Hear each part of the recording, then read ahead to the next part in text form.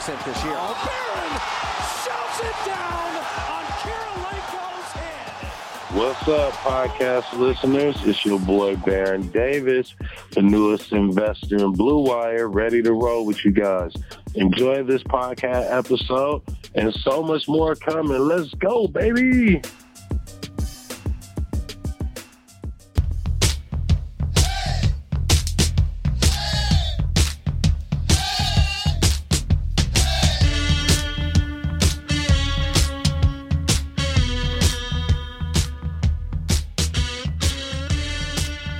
What's up, guys? Welcome into Friday's edition of the OBR Newswire podcast. It's your host, Jake Burns. I am going to be riding solo. A couple things came up with our usual Friday film room guest, John Stephenson. Some personal things, so he couldn't record, and I wanted to take this opportunity to touch on a topic that I think is pertinent to the study of the 2020 Browns and where things are going for this franchise. And that's the idea of some misconceptions I've seen offensively from Kevin Stefanski's offense that people think is coming in here. So I've been kind of trying to track some bigger misconceptions that I am seeing, and we're gonna hit on those because I think there's a correlation between what Kyle Shanahan runs and the different variations of the quarterback collective and what these offenses look like and how they sort of mesh into today's and the modern offense and what they're trying to accomplish. Because what Kevin Stefanski tried to accomplish last year is different in terms of what some others who run this form of this offense, are trying to do at their own level. So, it's like there's the style, and then every guy is sort of putting their flair on it based on, what they have personnel wise or what they want to do structurally to confuse defenses. I mean, the basis is wide zone, and that is similar, between Kyle Shanahan and Stefanski and LaFleur and, Sean McVay. It is the crux of what these guys do. The basis, the foundational work is in wide zone. And, a lot of conversation has come into, and this is one of my first key points, which is, the Browns are looking at bringing a fullback into play more often. Andy Janovich, they went out and traded for. They needed a fullback, an effective fullback. You make the correlation, C.J. Hammond, Minnesota last year, or Kyle Juszczyk out in San Francisco. It is, it's certainly an important part of this offense. And with the fullback, you start to think of downhill smash mouth football. Well, that is not necessarily what you have here structurally for what they expect their fullback to do. So it is not going to be ISO football, power football, downhill a ton.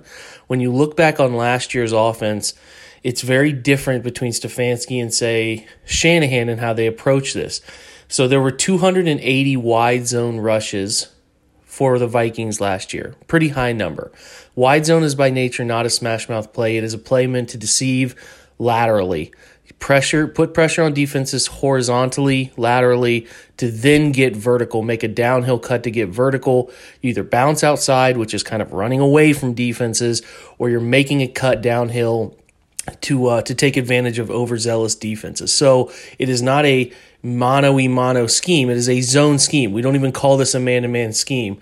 So those types of man-to-man schemes, there were only 50 runs of that nature for the Vikings last year. Power counter, ISO trap. They didn't do very much of them. They only ran 91 inside zone rushes. So another zone scheme, while not man-to-man in nature, is a little more downhill. They only had 91 of those. A ton of screens, right? So again, screens are meant to deceive. That is what the Stefanski offense is trying to constantly do. He talks about marrying the pass and the run, right? He wants to mirror those things. But just understand that this is not going to be a downhill gap scheme offense, which power counter, those downhill ISO trap type of plays. They don't run a ton of them. They're looking to confuse the defense through blocking schemes, put pressure on guys at the NFL level, big fellas up front to run laterally, challenge them in that nature. So you have, the Vikings who had 280, like I said, wide zone plays, and then you can compare that to simply what the 49ers did, which was a different variety of run game. If you watch them through the playoffs, It was less outside zone. They only ran 200 snaps of outside zone scheme. They ran an increased inside zone number at 105 and plenty more gap schemes, and 85 more gap scheme snaps, power counter, iso trap. So they were more varied in their approach in the run game, and they certainly kept defenses on their toes with what type of run game they were implementing. I think that's the thing. People think Shanahan, quarterback whisperer. Nah, really, he's a run game guru and installation and different variances to what he's trying to do. How they end up blocking the scheme is always deceptively challenging, constantly making defenses think and breaking tendencies, because that's what you have to do as an offensive coordinator, is break tendencies. So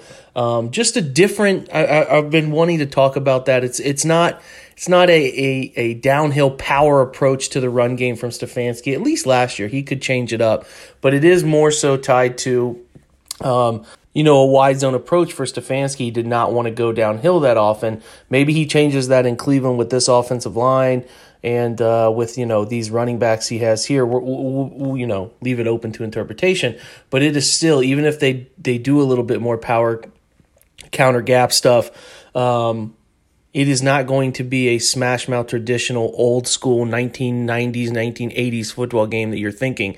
They're implementing these guys, these tight end sets, and that takes me to my next point is, they're going to align the fullbacks in the wing, in the slot. The Janovich will line up in a bunch of different places. He won't just be in front of the running back in I formation. He'll be all over the place. They'll use him differently, and they'll use tight ends, right? So we talk about 12 and 13 personnel and the increase that the Browns will see this year with Stefanski's scheme and structure. They won't just align those guys with their hands in the dirt. They'll play snaps with 3 tight ends on the field aligned all over the place, right? They'll line them out wide at Z. They'll line them at X solo on the backside. They'll put them in the slot, a traditional slot, put them in the wing. They'll do a bunch of different stuff with their tight ends, and that uptick in tight ends is not meaning that they're going to put them at tight end and align them with their hand in the dirt. It is a bunch of different things they can do with that spot.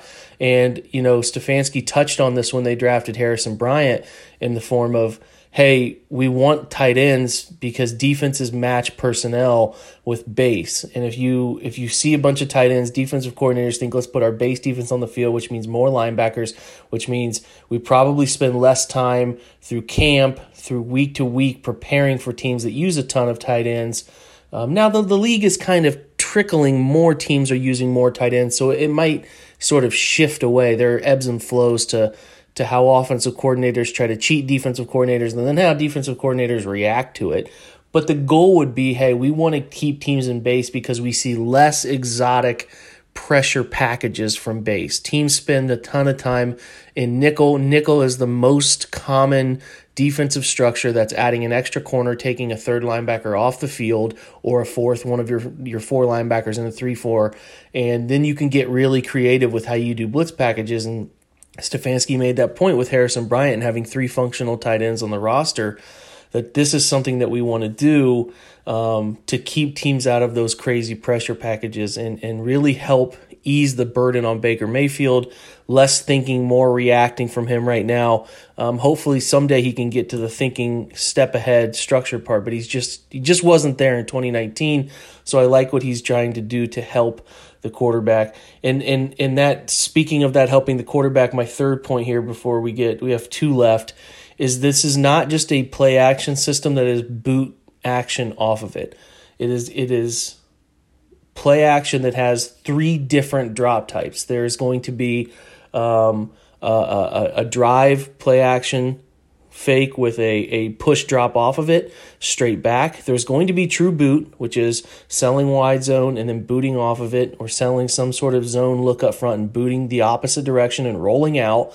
But there will be straight drops off of play action. So a quarterback extending one direction and then either dropping, if he's selling it to the right, he's going to push off that left foot and drop straight back. Or if he's selling it to the left, he's going to push off the left foot and flip the hips and drop straight back. So it will not always be boot play action. They will do a significant amount of different types of play action that involve, again, confusing the defense as often as possible, but then 2, not just strictly putting your quarterback in that vulnerable boot position where if a team reads that he is not handing the ball off, they're going to be in his face. You have to be selective with how many times you boot fake off of wide zone because teams start to catch up on it, and that unblocked backside defensive end or force defender off the backside can become a problem, if you do it too many times. So you have to really vary your drops off of play action. They cannot all be the same, or teams start to catch on. They start to figure out what it looks like when you're going to pass,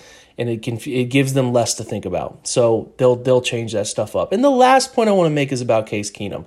People keep talking about his relationship to Stefanski's offense. And while Keenum had his best year of his career in 2017 with Minnesota as they went to the NFC Championship game, it was not in an offense structured from the Kubiak tree that was done by Stefanski. Stefanski was just the quarterback coach, so they do have some connection there, but it is not a big connection in terms of this offensive structure. And Case hasn't played in this offensive structure since his time with the Texans early in his career. So yes, the two have a relationship from a quarterback coach to a quarterback, but this is not a Case is coming into an offense that he is automatically comfortable with and knows it extremely well. This is going to be a little bit of a learning curve for him. He did not get exposed to it in Denver. Scangarello came in the year after. He was in Washington last year. Not the same structure. Some similar things. He'll do some things that are similar to things he's done in different spots of his career, but it is not like a hand in glove. This is the offense that Case Keenum thrived in in his biggest year as a professional. No, this is not that structure.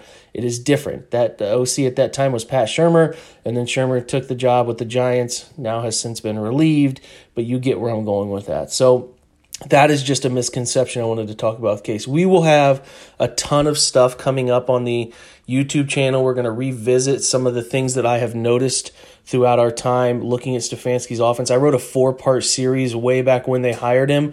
We're going to revisit that, look at some plays, and do some video analysis kind of hand in hand. We'll get that up on YouTube next week. I will also have a Greedy Williams study that will be coming out early next week too, Monday. I did Sione Takitaki. I'm going to keep doing the rookie draft class film review, sort of looking at all of those guys. I'll get to Mack Wilson eventually as well, but want to start that every offseason, analyzing rookie tape and what we can feel encouraged about or discouraged about or whatever. So thanks for riding with me solo here. I know it's not the most entertaining and back and forth stuff, but maybe you learned a couple things about this offense, and hopefully we can learn more as we go, and we get a coach and play caller who can be here for more than a year or two, and we can really start to figure out their tendencies over the long haul. So appreciate you guys being here and joining us all week. I do hope that you go over and check out the Blue Wire Podcast Network. A ton of great things going on there. Big names joining. A really big-time former NFL tight end is going to be on the network soon. We're pretty pumped about that. Not going to give any names away. Baron Davis just joined, among many other great ones. And we want to thank and shout out our presenting sponsor, BetOnline.ag, who has that matching a welcome bonus using the promo code BlueWire, so you can get back into your betting as the NASCAR and the NBA and everything starts trickling back in. Listen, thanks. Appreciate you joining us. Hopefully you're staying safe. We could all probably use a relaxing weekend. I hope you get one in, and I hope you continue to check us out here at the OBR and become a loyal member. We appreciate all your support, and until next week, guys, go Browns. Hey, this is Megan Rapinoe. And I'm Sue Bird. We've decided to turn our crazy IG live show into a podcast for your listening pleasure. Enjoy the show. A Touch More. New episodes of A Touch More drop Tuesday only on the Blue Wire Podcast Network. Be sure to subscribe to the show on Spotify, Apple, or anywhere else you listen to podcasts.